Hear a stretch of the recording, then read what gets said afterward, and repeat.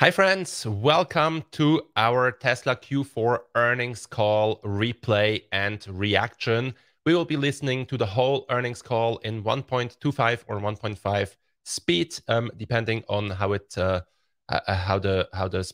speed is, and then I will react and possibly also provide a short summary with my notes. I will be taking notes. I haven't listened to it yet. So let's jump right in and start with the earnings call from yesterday night.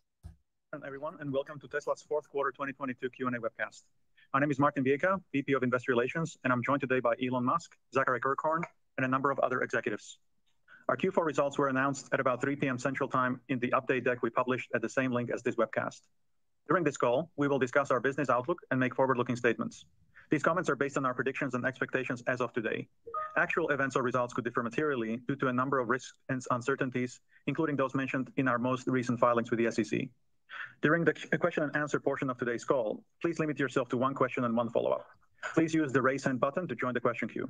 But before we jump into Q&A, Elon has some opening remarks. Elon? Thank you, Martin. So just going through a 2022 recap. It was a fantastic year for Tesla. It was our best year ever on every level. The team did an amazing job. It's an honor, of course, to work with such an incredibly talented group of people. So in 2022, we delivered over 1.3 million cars and achieved a 17% operating margin, the highest among any volume car maker. I think maybe among any car maker.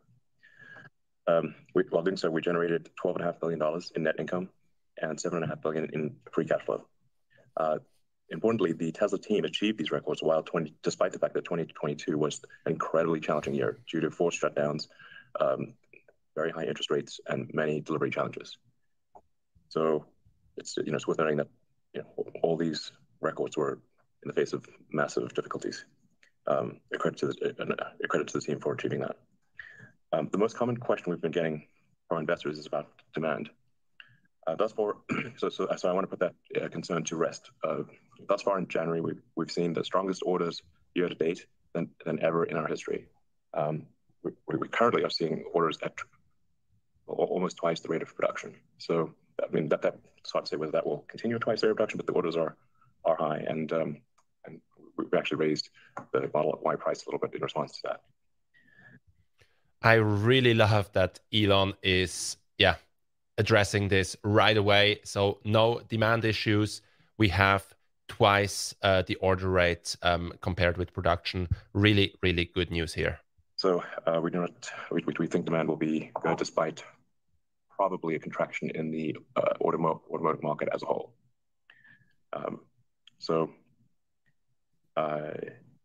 Basically, price really matters.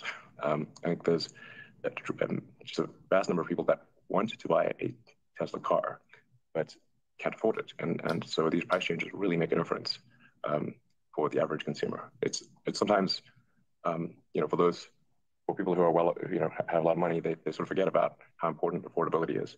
And it's always been our goal at Tesla to make cars that are affordable to as many people as possible. So I'm glad that we're able to do so.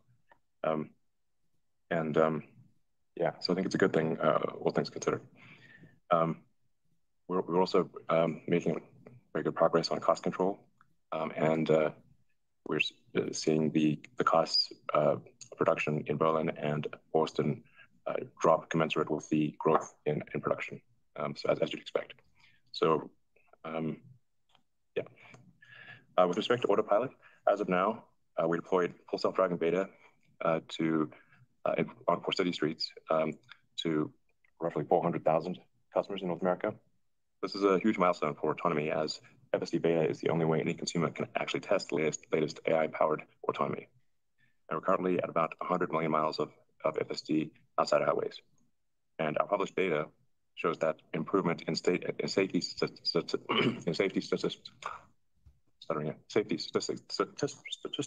is very clear.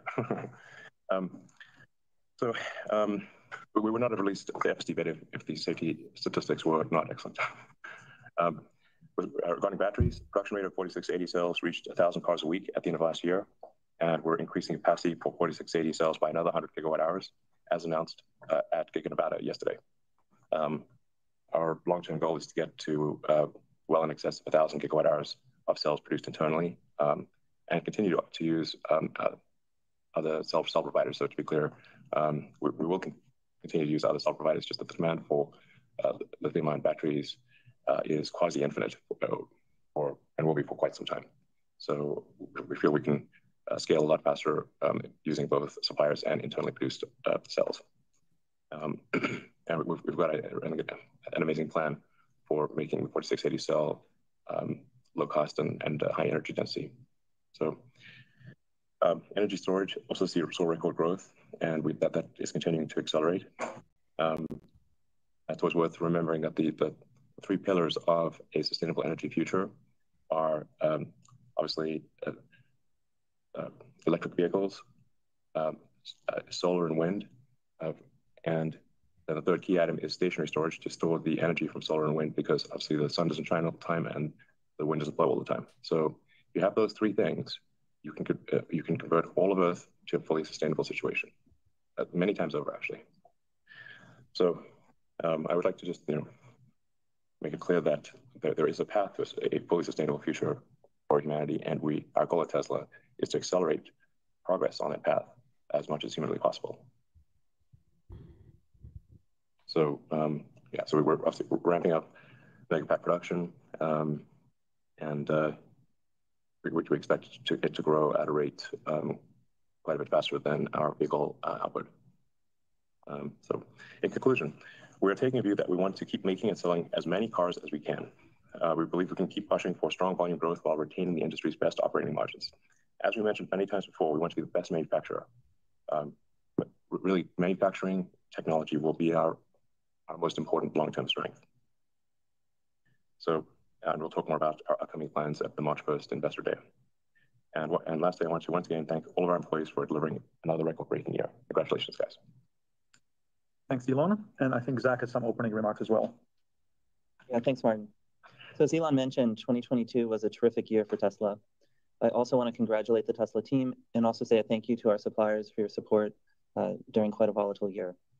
On a full year basis, revenue increased over 50%, operating income doubled, free cash flows increased over 50%, and our margins remained industry leading. Additionally, we continue to make progress on overhead efficiencies as non-GAAP OPEX as a percentage of revenue improved further. For Q4 specifically, sequential and annual margin was impacted by ASP reductions as we were managing through COVID impacts in China, uncertainty around the consumer tax credit in the US, and a rising interest rate environment. Note that in 2022, rising interest rates alone had effectively increased the price of our cars in the US by nearly 10%. Additionally, COGS per unit has increased on a year-over-year basis, driven primarily by three factors. First is raw materials and inflation led by lithium prices and discussed at length in previous calls. Second, we are working through the early ramp of inefficiencies of our Austin and Berlin and in-house cell production factories. Third, our vehicle mix over the last year has moved more heavily towards Model Y, which carries a slight cost premium to Model 3. Partially offsetting these impacts, we've continued to execute on Tesla controllable cost reductions in line with the progress we've made in prior years. These improvements include our continued work to gradually move towards a regionally balanced build of vehicles. The energy business had its strongest year yet across all metrics, led by steady improvement in both retail and commercial storage. While much work remains to grow this business and improve cost, we believe we are on a good trajectory. As we look towards 2023, we're moving forward aggressively, leveraging our strength and cost. There are three key points I wanted to make here. First, on demand, as Elon mentioned, customer interest in our products remains high. Second, on cost reduction, we're holding steady on our plans to rapidly increase volume while improving overhead efficiency, which is the most effective method to retain strength in our operating margins. In particular, we're accelerating improvements in our new factories in Austin, Berlin, and in-house cells, where inefficiencies are the highest. But we are attacking every other area of cost and unwinding cost increases created from multiple years of COVID-related instability. This includes logistics, expedites, accumulation of material buffers, part premiums, productivity, and overheads, as an example. As the world transitions from an inflationary to deflationary environment, we expect a strong partnership with our suppliers on this journey as well. In net, we've priced our products with a view towards a longer-term cost structure. Thus, there will be an impact on operating margin in the near term. However, we believe our margins will remain healthy and industry-leading over the course of the year. Third, we are continuing to ensure funding is prioritized for our long-term roadmap. This includes expanding in-house cell production, bringing Cybertruck to market, development of our next-generation vehicle platform, expansion of our manufacturing footprint, and growth of the energy business. We're looking forward to discussing these plans in more detail on our Investor Day in a month. Thank you. Thank you very much, Zach. Let's now go to investor questions. The first question is, some analysts are claiming that Tesla orders net of cancellations came in at a rate less than half of production in the fourth quarter. This has raised demand concerns. Can you elaborate on order trends so far this year and how they compare to current production rates? I think we've already answered that question. Yes, exactly. The demand far exceeds production. And we actually are making some small price increases as a result. Thank you. The second question is in similar vein. What is the initial reaction been to global price reductions in early 1Q 2023, specifically in terms of order intake levels? We've answered that one as well. So let's go to the next one. The next investor question is, will Tesla be able to take full advantage of advanced manufacturing production credits for battery cells packs? So $3,700 per long-range Model 3 and Model Y. It's $45 a kilowatt hour. For autos and energy products, and how much does Tesla expect to earn in the coming year from these credits? I'll say a little bit about it, then I think Zach will add some. Long term, we expect these the value of these credits to be very significant. You can do the math. If we were to get anywhere near 1,000 gigawatt hours a year of production, or even a few hundred gigawatt hours, it's just very significant. So, but the credits do rely upon domestic manufacturing, and in the case of Panasonic with domestic manufacturing, we're splitting the value of the credits. So the value of the credits this year will not be gigantic, but I think it could be gigantic in the future. We think it probably will be very significant in the future. Yeah, just to add and put some boundaries on what we're expecting in terms of impact to Tesla for this year. So different products we think will get different amounts of credit. The regulations here are still in flux and there continues to be updates. So this is just our best understanding at the moment. But we think on the order of 150 million to 250 million per quarter this year, and growing over the course of the year as our volumes grow.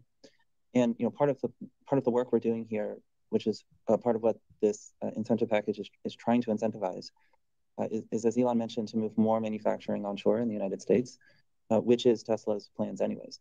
And so I think we're pretty well positioned over the coming years to take advantage of this. But then also, part of what the goal of this incentive package is to improve adoption from our customers. And so we also want to use these incentives to improve affordability as we think about what the price points are on our products going forward. And so as we were thinking about our pricing changes in the US a couple of weeks ago that we announced, we were looking at what the credit benefit to Tesla would be, to make sure that customers are able to receive the benefit not only from this that we're receiving to some extent, but also on the consumer-facing side, which is currently $7,500 per car of tax credit, assuming that subject to the MSRP caps and the income caps. So we want to use this to accelerate sustainable energy, which is our mission and also the goal of this bill.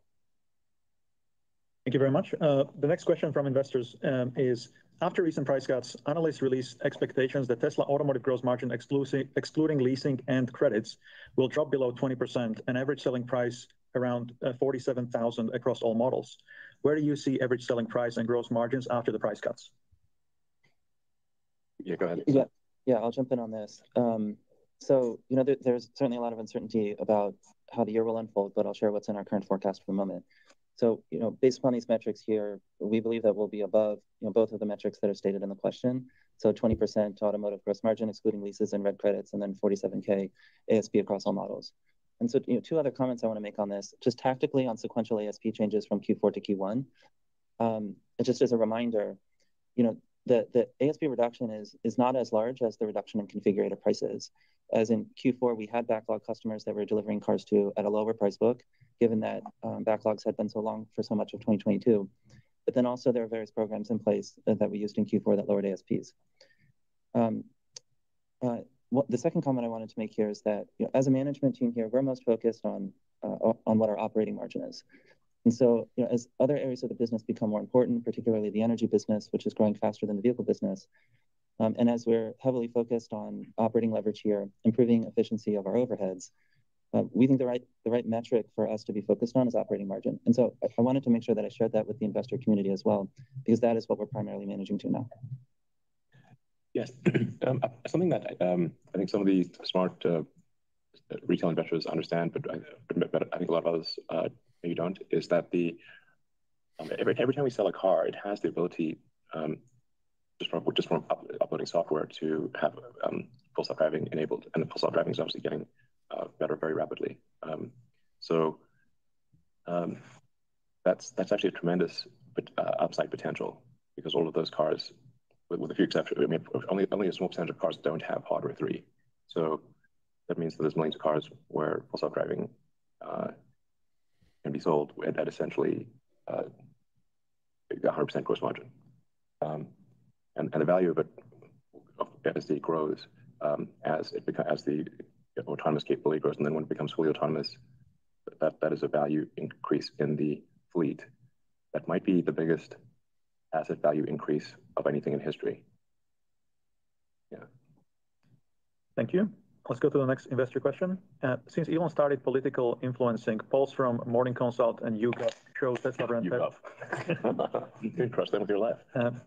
Show Tesla brand favorability declining in 2022 and division among partisan lines. Such brand damage can impact demand. Does Tesla track favorability, and how will any brand damage be mitigated? Well, let me check my Twitter account. Okay, so I've got 127 million followers. It continues to grow very rapidly. That suggests that I'm, reasonably popular. I might not be popular with some people, but for the vast majority of people, my follow count speaks for itself. I'm the most interactive social media account, I think, maybe in the world, certainly on Twitter. And that actually predated the Twitter acquisition. So I think Twitter is actually an incredibly powerful tool for driving demand for Tesla. And I really encourage companies out there of all kinds, automotive or otherwise, to make more use of Twitter, and to use their Twitter accounts in ways that are interesting and informative, entertaining, and it will help them drive sales, just as it has with Tesla. So the net value of Twitter, apart from a few people are complaining, is gigantic, obviously. Thank you. Let's go to the next question. Please provide a detailed explanation of where you are on the 4680 ramp. What are the current roadblocks, and when do you expect to scale to 10,000 vehicles a week?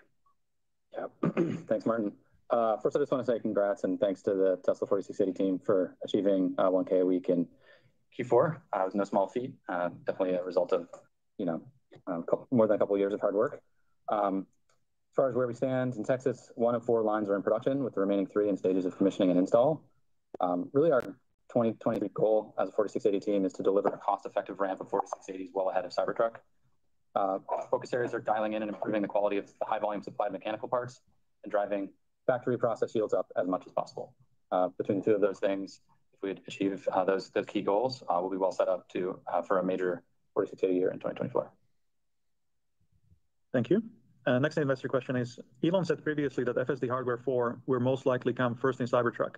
Is that still the current plan? Do you expect there to be an upgrade path for hardware 3 cars to hardware 4? Yes, Cybertruck will have hardware 4. And for 2023, Cybertruck will not be a significant contributor to the bottom line, but it will be in next year. So it's an incredible product. I can't wait to drive it personally. It will be the car that I drive every day.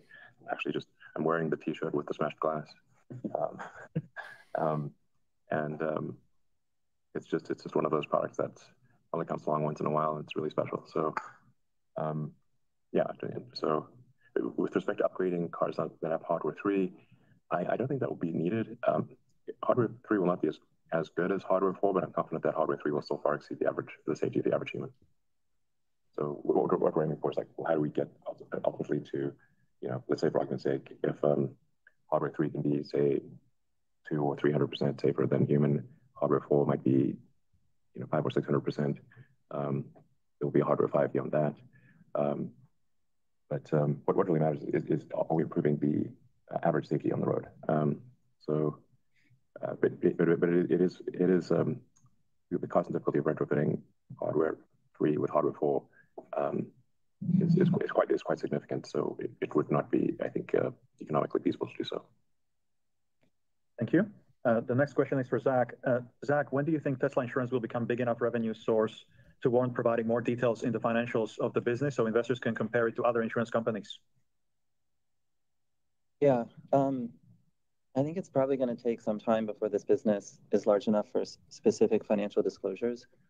But I'm happy to provide an update on where we stand in the business. So we're currently at a $300 million annual premium run rate as of the end of last year. We're growing 20% a quarter, so it's growing faster than the growth in our vehicle business.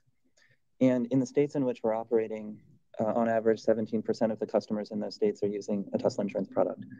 So and that number continues to tick up as we spend more time in markets.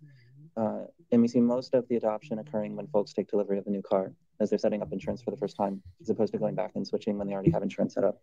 So there's an inherent stickiness in the insurance business. But yeah. Okay. No, I was just going to say, just as a broader reminder on kind of the motivation for starting this business, it was to improve, and still is, to improve the total cost of ownership of our cars, given that we're seeing high premiums of insurance from third-party companies. And that remains our priority here. We'll obviously run this as a healthy business, but we want to make sure we keep our costs low and insurance stays affordable to our customers. Yeah, and so there are two really important side benefits for Tesla insurance that are worth mentioning, one of which Zach alluded to, which is that just by Tesla offering insurance for our cars at a competitive rate, that makes the other car insurance companies offer better rates for Teslas. So it has a bigger effect than you think, because it improves total cost of ownership or insurance costs, even when they don't use Tesla insurance, because now the big actors of the world have to compete with Tesla and cannot charge outrageous insurance for Teslas. So it's great. So it has an amplified effect, very important. Then it is also giving us a good feedback loop into minimizing the cost of repair of Teslas for all Teslas worldwide. Because we obviously want to minimize the cost of repairing a Tesla if it's in a collision, and for Tesla insurance. And previously, we didn't actually have good insight into that, because the other insurance companies would cover the cost, and actually the cost in some cases were unreasonably high. So we've actually adjusted the design of the car and made changes in the software of the car to minimize the cost of repair. Obviously, minimize the best repair is no repair, avoid the accident entirely. Which, since every Tesla comes with most advanced active safety in the world, whether or not you buy full self-driving, you still get the intelligence of full self-driving for active safety, active collision prevention. So it's giving us this really good feedback loop for, again, reducing total cost of ownership, and also just figuring out how to get, if somebody's car is in an accident. Most accidents are actually small. They're like, a broken fender or scratched the side of the car or something like that. They're not, that's the vast majority of accidents. But we're actually solving how to get somebody's car repaired very quickly and efficiently and back in their hands. And like I said, those improvements actually apply then to all cars. And then we're making, just to emphasize another key point, because some of these points might be less, so I apologize for being repetitive, but it's remarkable how small changes in design of the bumper and improving the logistics of providing spare parts needed for collision repair have an enormous effect on the repair cost. So if you're waiting for a part to get repaired and that part takes a month, now you've got a month of having to rent another car. It's extremely expensive, and of course you're missing the car that you love and actually want to drive. So this is actually a very significant effect on total cost of ownership and customer happiness. Thank you. The next question from investors is Cybertruck production still on track for mid-year? We do expect production to start, I don't know, maybe sometime this summer. But I always try to downplay the start of production, because the start of production is always very slow. But it increases exponentially, but it's always very slow at first. So I wouldn't put too much stock in start of production. It's kind of when does volume production actually happen, and that's next year. Thank you. Yeah, that's right, Elon. Just to emphasize on that, we've started installation of all the production equipment here in Giga, Texas. Castings, GA, general assembly, body shops. We built all our beta vehicles, some more coming still in the next months, but as you said, the ramp will really come 2024. Yeah, exactly. Thank you. And the last investor question is, with near infinite global demand for energy storage, where should Tesla build the next Megapack factories? How many are needed on each continent? It's a good question. It's not something I think we'll provide an update about that in the future, but it's something we're thinking about very carefully. Really what is the fastest path to 1,000 gigawatt hours a year of production? You'll see announcements come out later this year and next that answer that question. Thank you. Okay, and now let's go to analyst questions. The first analyst question comes from Rod Lache from Wolfe Research. And Rod, feel free to unmute your mic. I think I'm unmuted. Can you hear me? Yes, we can. Okay, thank you. Firstly, it sounds like your 1.8 million unit volume indication for this year is somewhat more supply constrained and demand constrained. Then I have a follow-up on cost, but is that an accurate statement?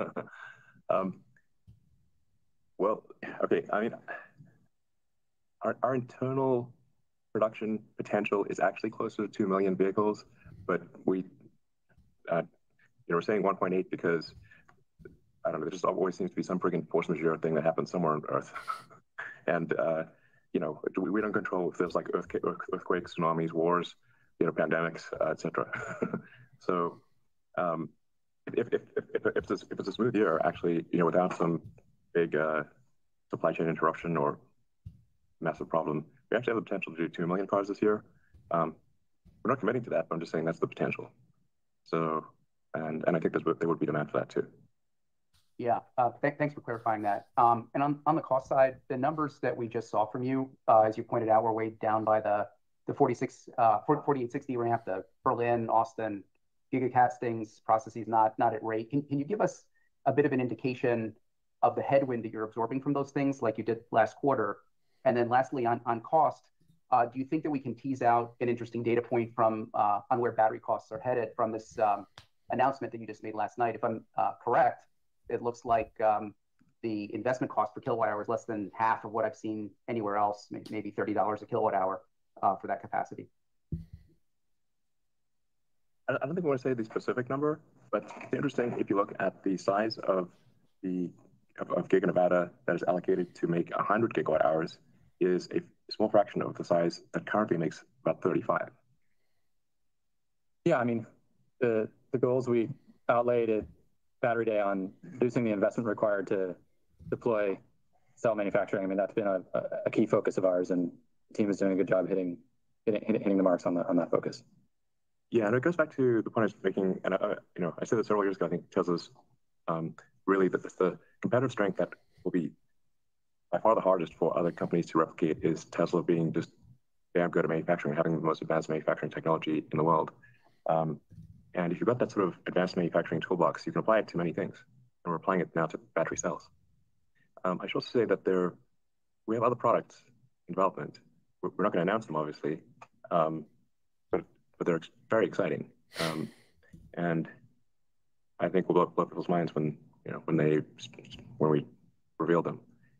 Tesla has the most exciting product roadmap of any company on Earth by a long shot, and we'll continue to, I think, be in that position. We got more great ideas than we know what to do with here. So the future is very exciting. As I said in the last call, there's going to be bumps along the way, and we'll probably have a pretty difficult recession this year. Probably, I hope not, but probably. And so one can't predict the short-term sort of stock value because when there's a recession and people panic in the stock market, then prices of stocks, the value of stocks can drop sometimes to surprisingly low levels. But long term, I am convinced that Tesla will be the most valuable company on Earth. Thank you. And I think, Zach, there was a question on cost headwind in Q4. Yeah. I mean, our weighted average COGS for the company, if you were to assume Austin and Berlin were at the cost structure of our other factories, it was on the order of 2,000 to 2,500 of headwinds. So I think from there you can back into margin impact of those factories as of end of Q4. Thank you very much. And let's go to the next question from Pierre Ferragu from New Street Research. Pierre, please go ahead. Thanks, Martin. Can you hear me well? Yes. Yeah. Excellent. Zach, actually, I'd like to follow up on the data point you just gave on cost. If I look back at the COGS per car, you guys bottomed close to $36,000 in the middle of 2021. And then the number went up. You had to face with inflation in input costs and the ramp of Berlin and Texas. And this quarter, I think we are close to $40K, and we peaked maybe close to $42,000 at some point last year. And so my question from here is, how much time do you think it takes you to get back to this kind of 36K, which would mean, Berlin and Texas and like the input cost, all that stuff is normalizing.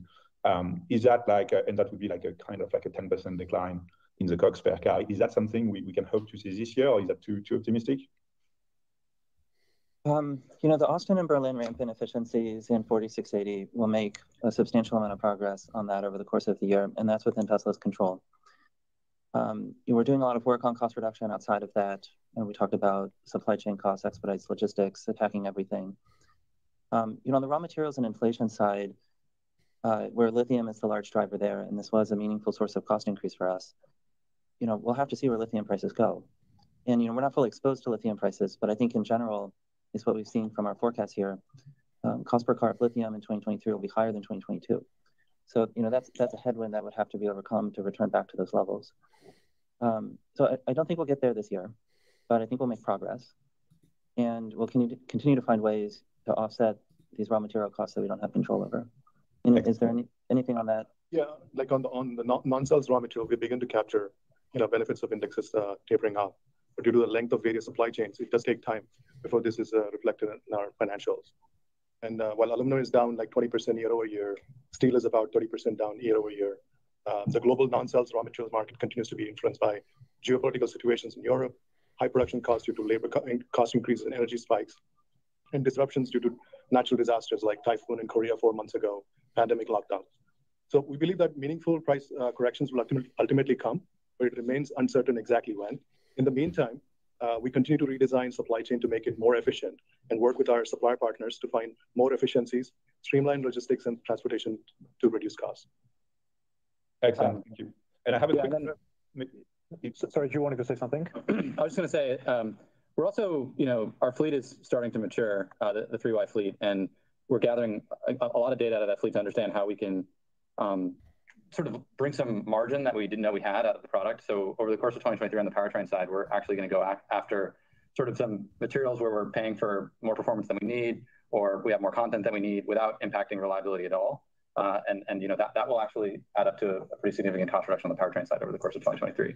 So we're not just sort of relying on supply. We're also doing design actions to bring cost out. Yeah, and my guess is if there is if the recession is a serious one, and I think it probably will be, but I hope it isn't. But then that would lead to meaningful decreases in almost all of our input costs.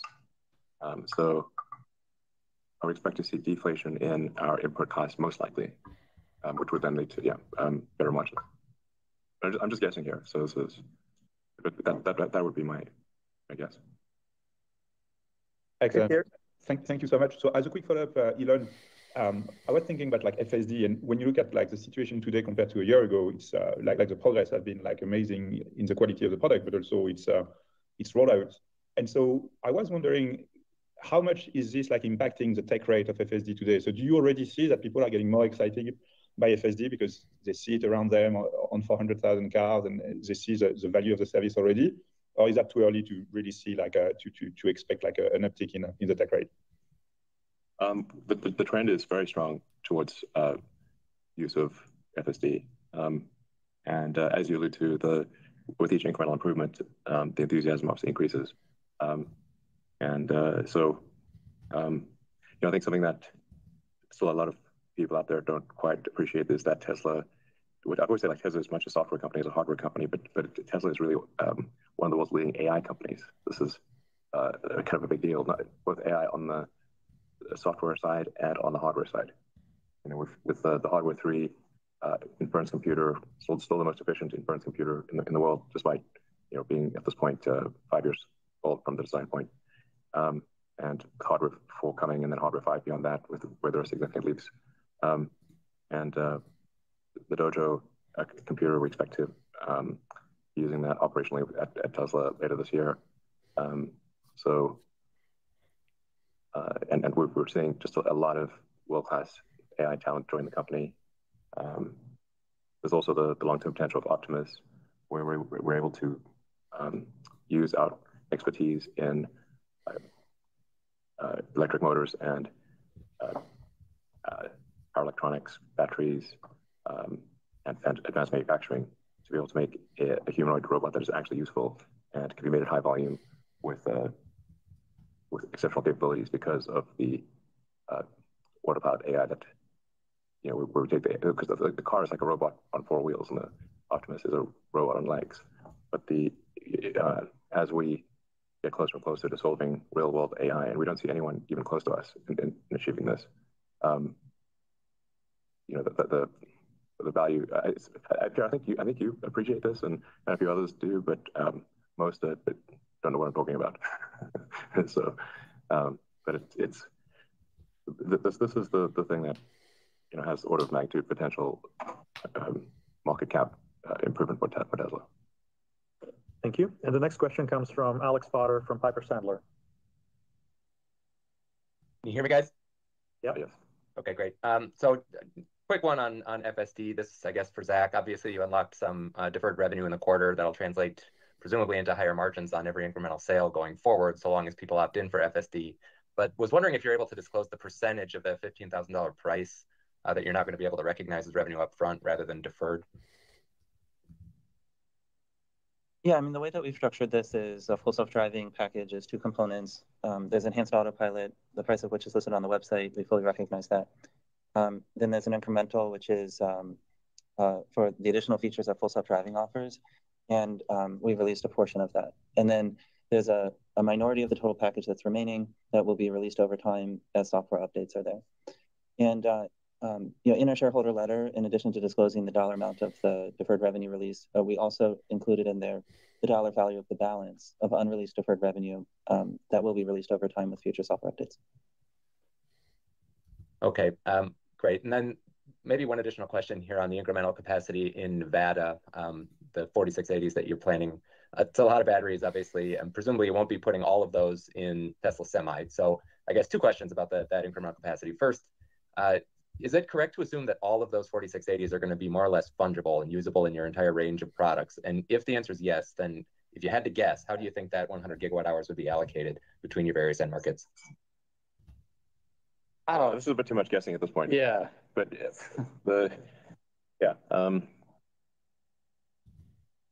I mean, you're right. Not all of the 100 gigawatt hours are going to go into the semi trucks. That is correct.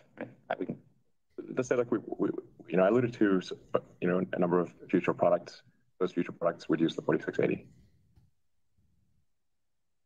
Thank you. And the next question comes from George from Canaccord Research. Hi, everyone. Thanks for taking my question. So you recently adjusted prices, and that may have put many of your competitors in the back foot. In addition to that, capital markets have recently gotten a lot tougher. So with those factors in mind, I'm curious how you see the current competitive landscape changing over the next few years and who you see as your chief competitors 5 years from now. Well, 5 years. 5 years is a long time. I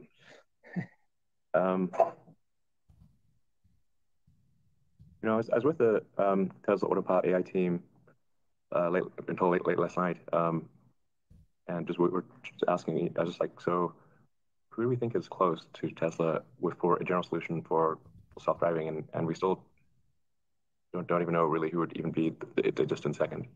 So yeah, it really seems like we're. Right now, I don't think you could see second place with a telescope. So, or at least we can't. That won't last forever. So in 5 years, I don't know. Probably somebody's figured it out. I don't think it's any of the car companies that we're aware of. But I'm just guessing that someone might figure it out eventually. So, yeah. I mean, beyond that, Elon, like in the vehicle space, even though the market's shrinking, we're growing, and EVs have doubled almost year over year. So, like, whoever keeps up with the trend of EVs is going to be our competitor. And the Chinese are scary. We always say that. But like, a lot of people always look at the EV market share, but we always look at it as how much of the total vehicle space do we have, and we're just going to keep growing in that space. There's 95% for us to go get. Yeah, and I don't want to say like I think we have a lot of respect for the car companies in China. They are the most competitive in the world. That is our experience, and the Chinese market is the most competitive. They work the hardest and they work the smartest. So a lot of respect for the China car companies that we're competing against. So if I were to guess, it would probably be some company out of China is the most likely. to be second, to Tesla. But we are the Tesla China team is winning in China. And I think we actually are able to attract the best talent in China. So hopefully that continues. So yeah, super fired up about the future, and yeah, well, it's gonna be great. Just as a follow-up, the Inflation Reduction Act has created huge tax incentives for commercial vehicles. You mentioned an incredibly interesting product pipeline. Are there maybe some plans to accelerate commercial vehicle form factors outside of the Tesla Semi to help accelerate EV adoption? Well, I was basically saying that, yes, but I'm not going to give you details because this is nice try. Yeah, of course. So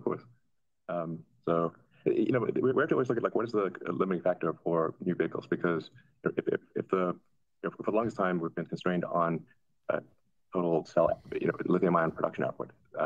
And so people said, why not bring this other car to market or that other car to market? Well, it doesn't really help if all you're doing is shuffling around the batteries from one car to another. In fact, it hurts because you add complexity, but you don't add incremental volume. So it's sort of pointless. In fact, counterproductive to add model complexity without solving the availability of lithium-ion batteries. So as we get, we want a new product introduction to match where the cells are available for that new product to use those cells without cannibalizing the cells of the other cars. That's the actual limiting factor for new models, not anything else really. Thank you. Let's go to the next question. The next question comes from William Stein from Truist. Great. Thanks for taking my question. Elon, you started to answer this earlier, but I like to ask this question about the AI elements of your business and ask if you could comment on progress around Dojo and Optimus and your anticipation for the likelihood, for example, for the company to disconnect the GPU cluster in favor of Dojo and to have some market achievement in Optimus. Yeah, I mean, obviously, since we're still at the early stages, there are big error bars in any predictions. It's like easy to predict the long term, but hard to predict the time in between now and then.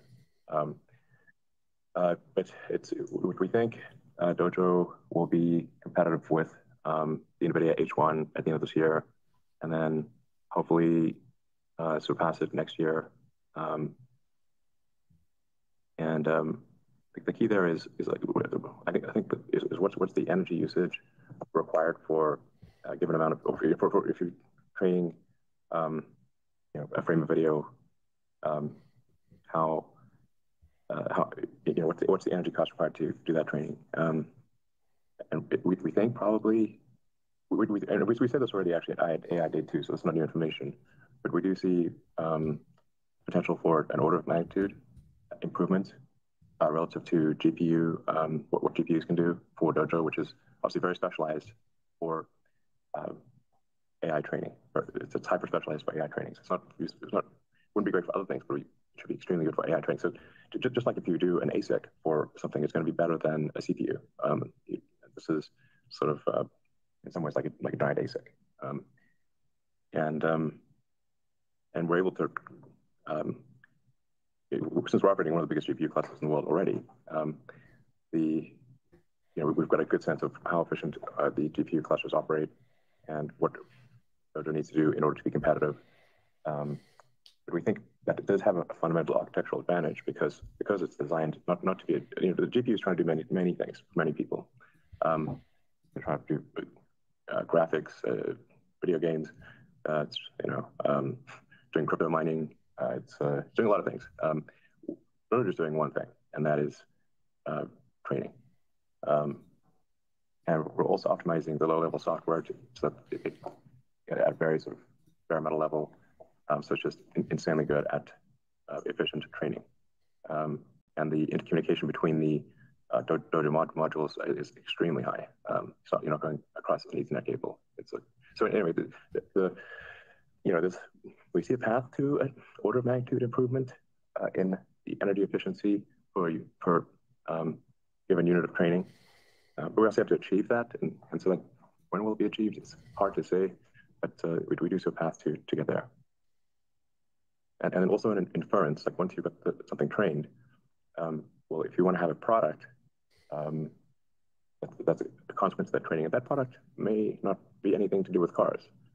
Then the efficiency of inference is extremely important. And so we also have by far the most efficient inference computer with the FSD computer in the car. This has potential for products that aren't even really in automotive. Thank you. William, do you have a follow-up? Yeah, it sounds like the 1.8 million units you expect this year is supply, not demand limited supply. It sounds like by the lithium batteries. If you were to become demand limited, can you talk to us about your propensity to use price and your relatively high industry margins to grow units and share? Yeah. To be clear, the 1.8 million is not cell supply limited. We did address that number earlier in the call. I don't know if you want to answer. Yeah, it's roughly. A cell supply is roughly matched with that, and it's 1.8 million cars. If we get lucky, it could be more, and then the rest would go into stationary storage, the Powerwall and Megapack.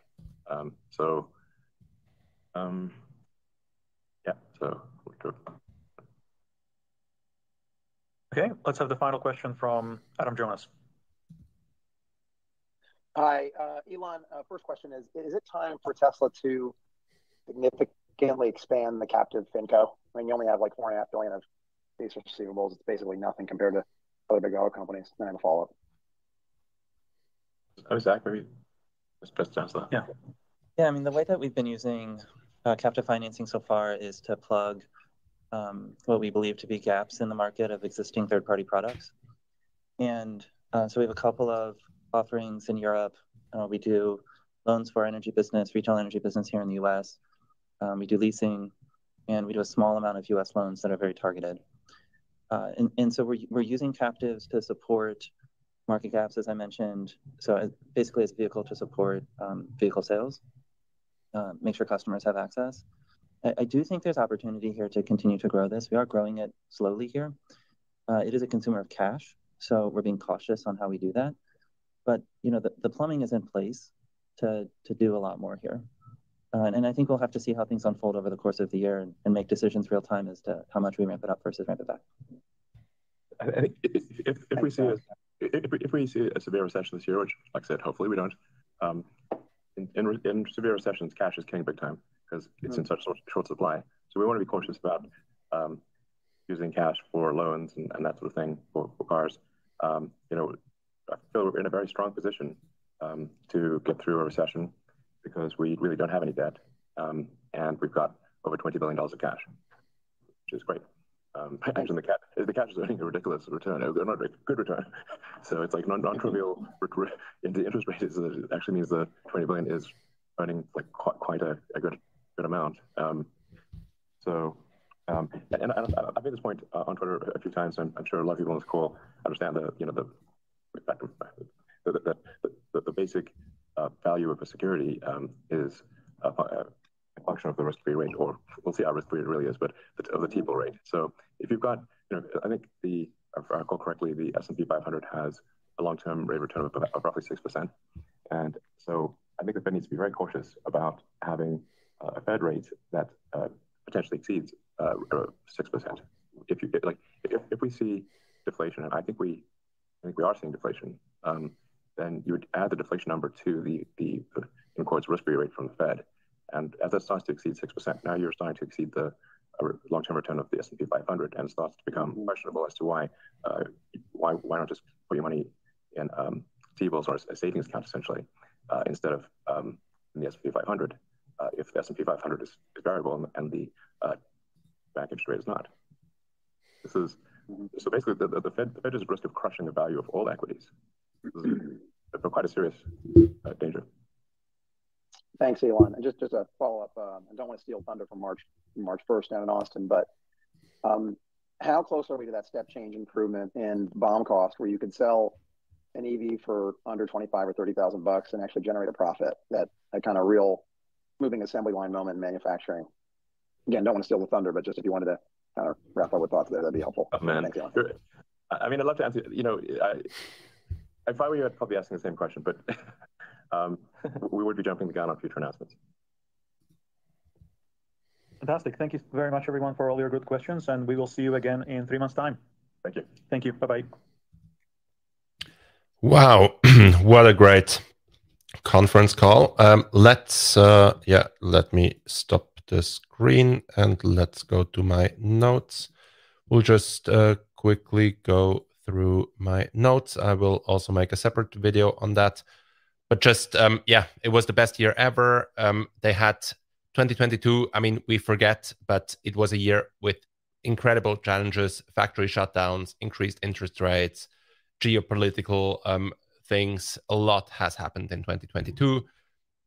Basically, the most important thing is the demand is stronger than ever, almost 2 times the rate of production right now. Probably this won't last, but this is actually really good. And just really, really good news. So they laid out their goal to produce 1,000 gigawatt hours of cells internally, plus buy as much as they can from suppliers. Energy storage is growing as fast as ever. And they just reiterated their goal. Their goal is to accelerate the advent of sustainable energy with 3 pillars: electric vehicles, solar and wind, and storage. So solar and storage are also are as important as electric vehicles. And I think this is also underappreciated. Their goal is to have the best operating margins of any car maker. Their main focus is operating margin. So we shouldn't be looking at automotive margin. It's really important what the whole company margins are. And their long-term competitive advantage is not only manufacturing, but also AI. So Tesla is an AI company that is world-class at manufacturing. I think we have to see Tesla that way. And a lot of details. Let's talk about that in a separate video. A lot of great questions from Say Technologies. I made a video yesterday about the top questions, and a lot of those have actually been included and answered. So really, really important. Elon also mentioned the potential brand damage of his Twitter use. And he said that with 127 million followers, he sees that Twitter is helping drive sales. Tesla has also increased their own Twitter usage as a company with huge engagement. So the net value is gigantic, according to Elon. And he encourages other companies to use Twitter similarly. A really, really good news regarding FSD Hardware 4, regarding Cybertruck will be a little bit slower. Volume production is expected for next year. This year, they will start production, but of course, it will take time to ramp. Tesla Insurance is an important product, but it will take time to become big enough. Just so many cool things, and they could actually achieve 2 million vehicles if nothing goes wrong, if there are no shutdowns, no major issues. If everything goes perfectly, they have a chance to reach 2 million. Other than that, I think 1.8 million will be realistic. They will be, they're focused on lowering costs on all levels, be it battery cells, be it, of course, by reaching volume production with Berlin and Austin. A lot of cost decreases will come. They basically see most likely they will see deflation in input costs over time. Steel is down 30%, aluminum is down 20%, lithium is still high, the costs, so this will be a mix, but long term they think that inflation will reverse and they might actually see deflation. FSD take rate is going up with each update, with each improvement in the product. Of course, Optimus might be an even bigger product than we all can imagine.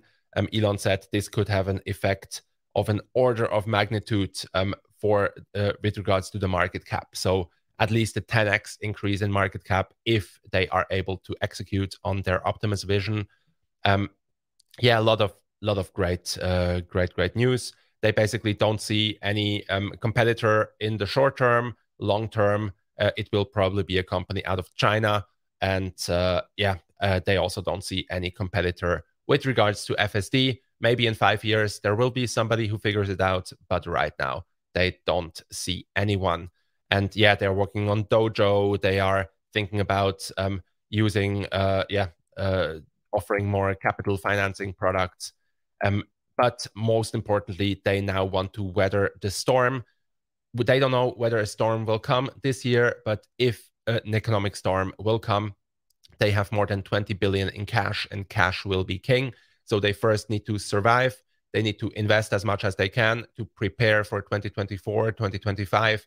And I think, no matter the economic situation, Tesla will come out even stronger. And if we don't see a recession, Tesla will already execute really well this year. And if we have some headwinds, then it will be bumpy and challenging, but Tesla will come out of it stronger. So all in all, really, really good news from Tesla. I'm as bullish as ever. Of course, there are many challenges ahead. So we will see how this will pan out. So that was it.